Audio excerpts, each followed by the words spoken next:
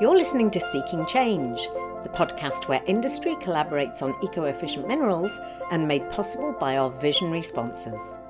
In today's episode of the Spotlight Leader Conversations, our communications lead Alva Goodbody speaks with Peter Flanagan, Senior Vice President, Global Project Sales, Executive Accounts and Key Commodities at FLSmidth, a global provider of sustainable productivity to the cement and mining industries for over 135 years.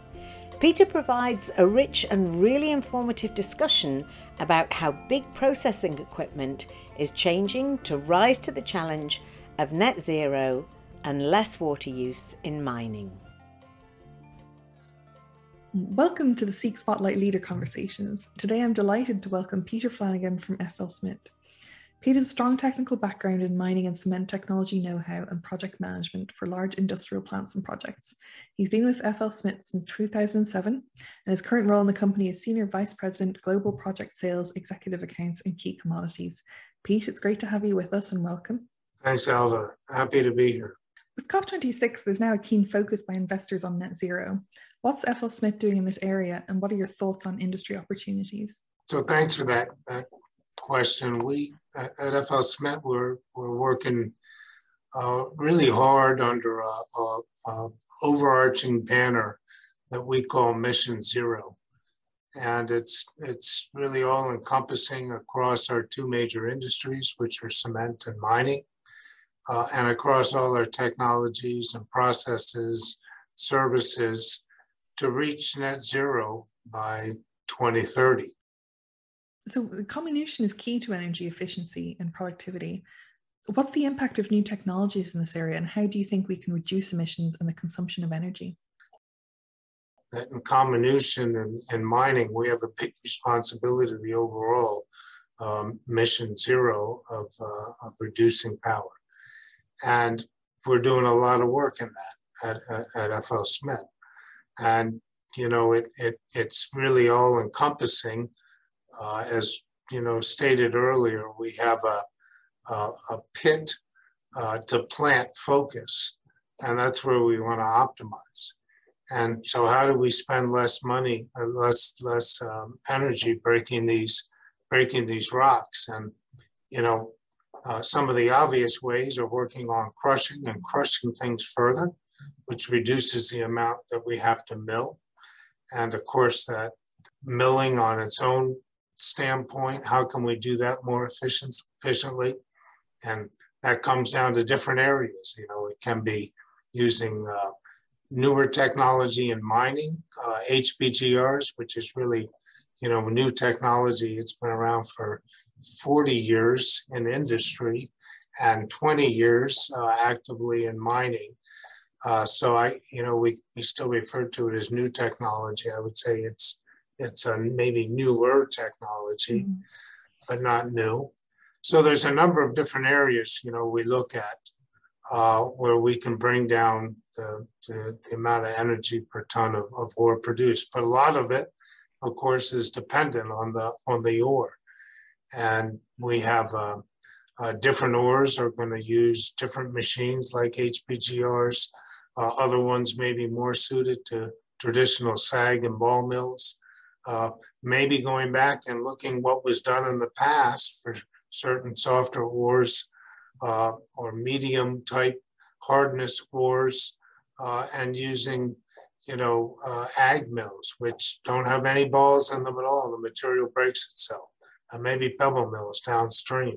So I think, you know, it's an exciting space to be in, because depending on the specific ore, there could be different solutions that certainly dramatically reduce some of the power and energy that we need to put into getting this job done of breaking rocks, to then further take that powder that comes out of this and float it.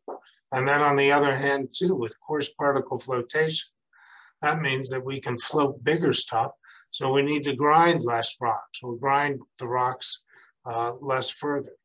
So if we don't have to put as much energy into breaking them up, to float the same amount of material, copper, whatever metal we're trying to float there. That's also a big win.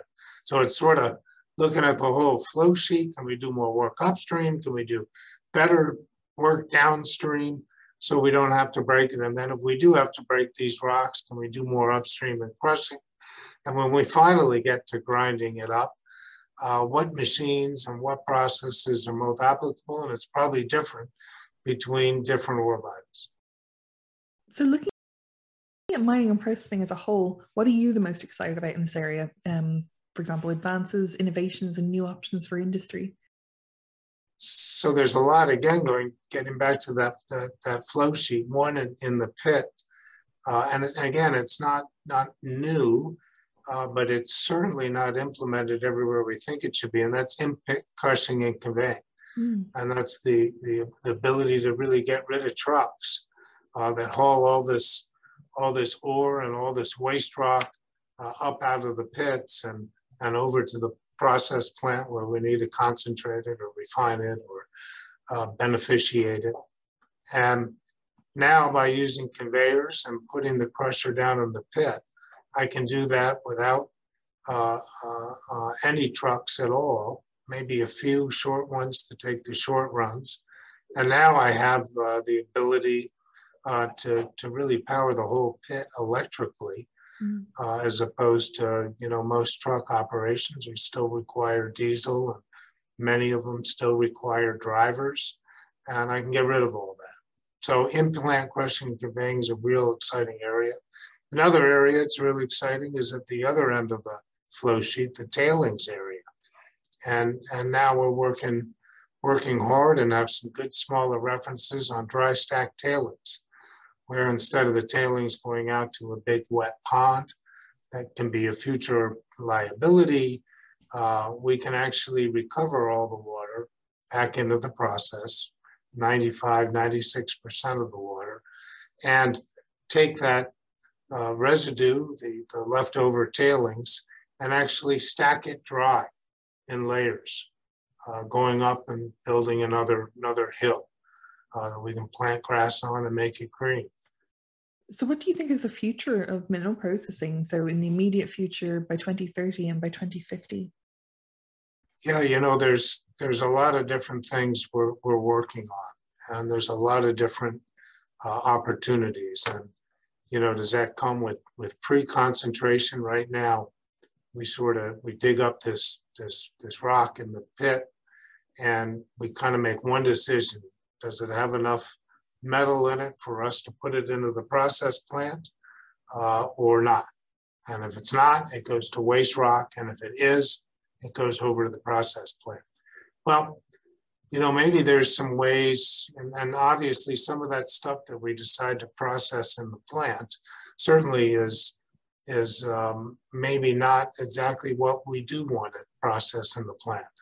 So how can we use sensors and digital devices to look at that rock as it starts going through the process? And maybe after crushing, maybe we find out a certain percent of it is too low grade. We're able to sense that. Maybe we can take that out. We will call that pre-concentration. Maybe once it gets crushed, we invest in milling it, but we're about to get to the flotation and we realize that there's a way to sense, again, with digital, that some of this ore probably isn't worth going through the rest of the process. So can we take it out at that part in the process? So I think a lot of these, it used to be unit processes may make decisions on, do we continue to make the processing investment in that ore to take it all the way through?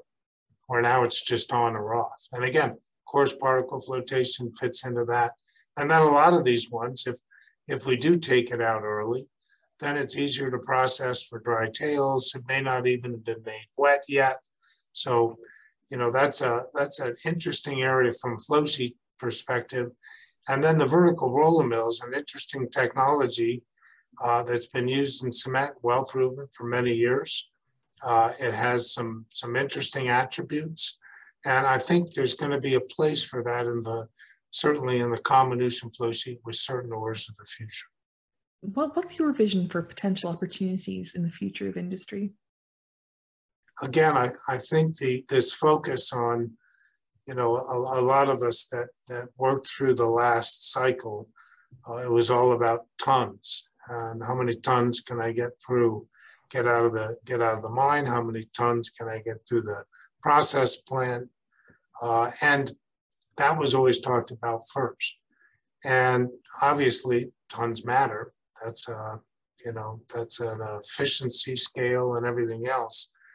But I think now, it's pretty exciting to hear everybody engage in discussions. Okay, how can I do tons, but how can I also do tons with less impact on the environment, with less energy, certainly with less life cycle costs, long-term costs. So I think, it's pretty exciting to be looking at this whole thing holistically in mining. And what is the total cost of ownership?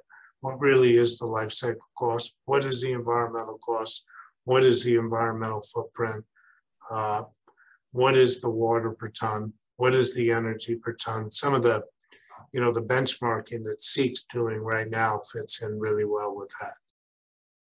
So you have a worldwide view of mineral processing plants.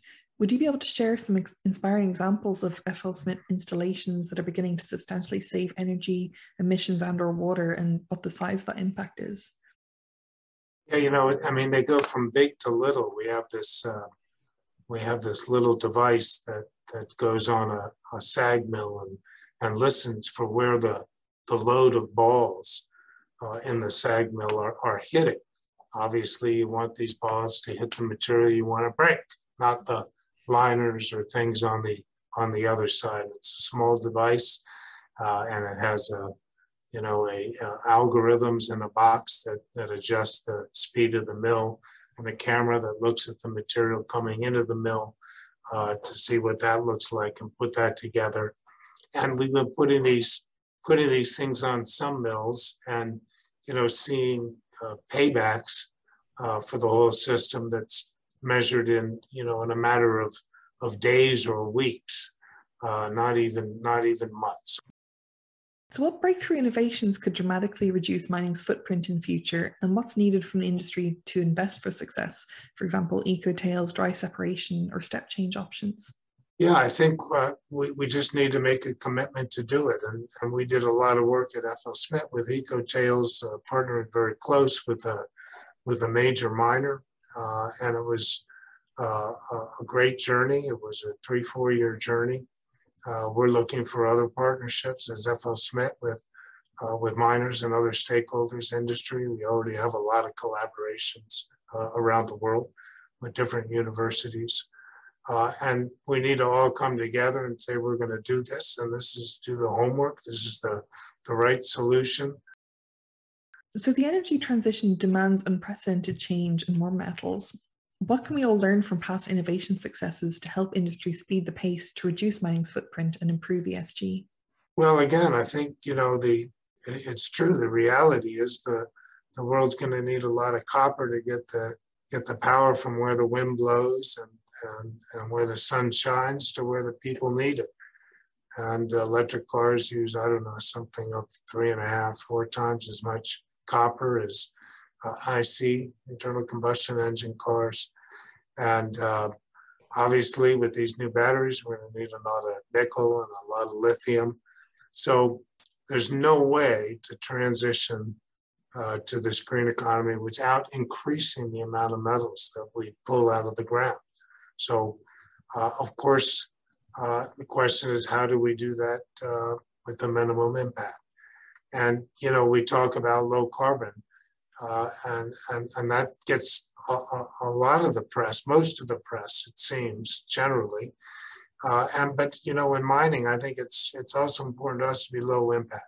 So low water usage, low impact overall. And how do we do that? And overall, that's really what the Mission Zero stands for. It's not just zero carbon, it's zero impact, zero water waste, zero energy. And so I think, these are something that we're going to really need to work hard on. We want to transition the world to low carbon, and we need all these metals. we got to get them. We got to get them out, and we got to figure out a way to do it, minimizing all that impact. And we're working hard on it at FLSmidth. So, Pete, thanks so much for your great insights today. It's wonderful to hear of the work that you're doing. It's really interesting stuff. Yeah, I appreciate the questions. It's an exciting time to be in the mining industry, Alva. Thanks very much.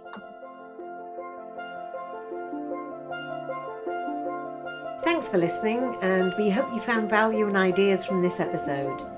Your voice can also help us to expand the conversation and actions around eco-efficient mineral processing. So if you enjoyed the podcast, please give us a positive rating or even write a quick review on Google or Apple iTunes. If you'd like to stay informed and involved, you can tap into our free resources at our website, seekthefuture.org. That's CEEC, thefuture.org. You can subscribe to our monthly CEEC news, which also lets you know new podcasts, videos and events. And you can join our visionary sponsors. Just email admin@seekthefuture.org. Thank you.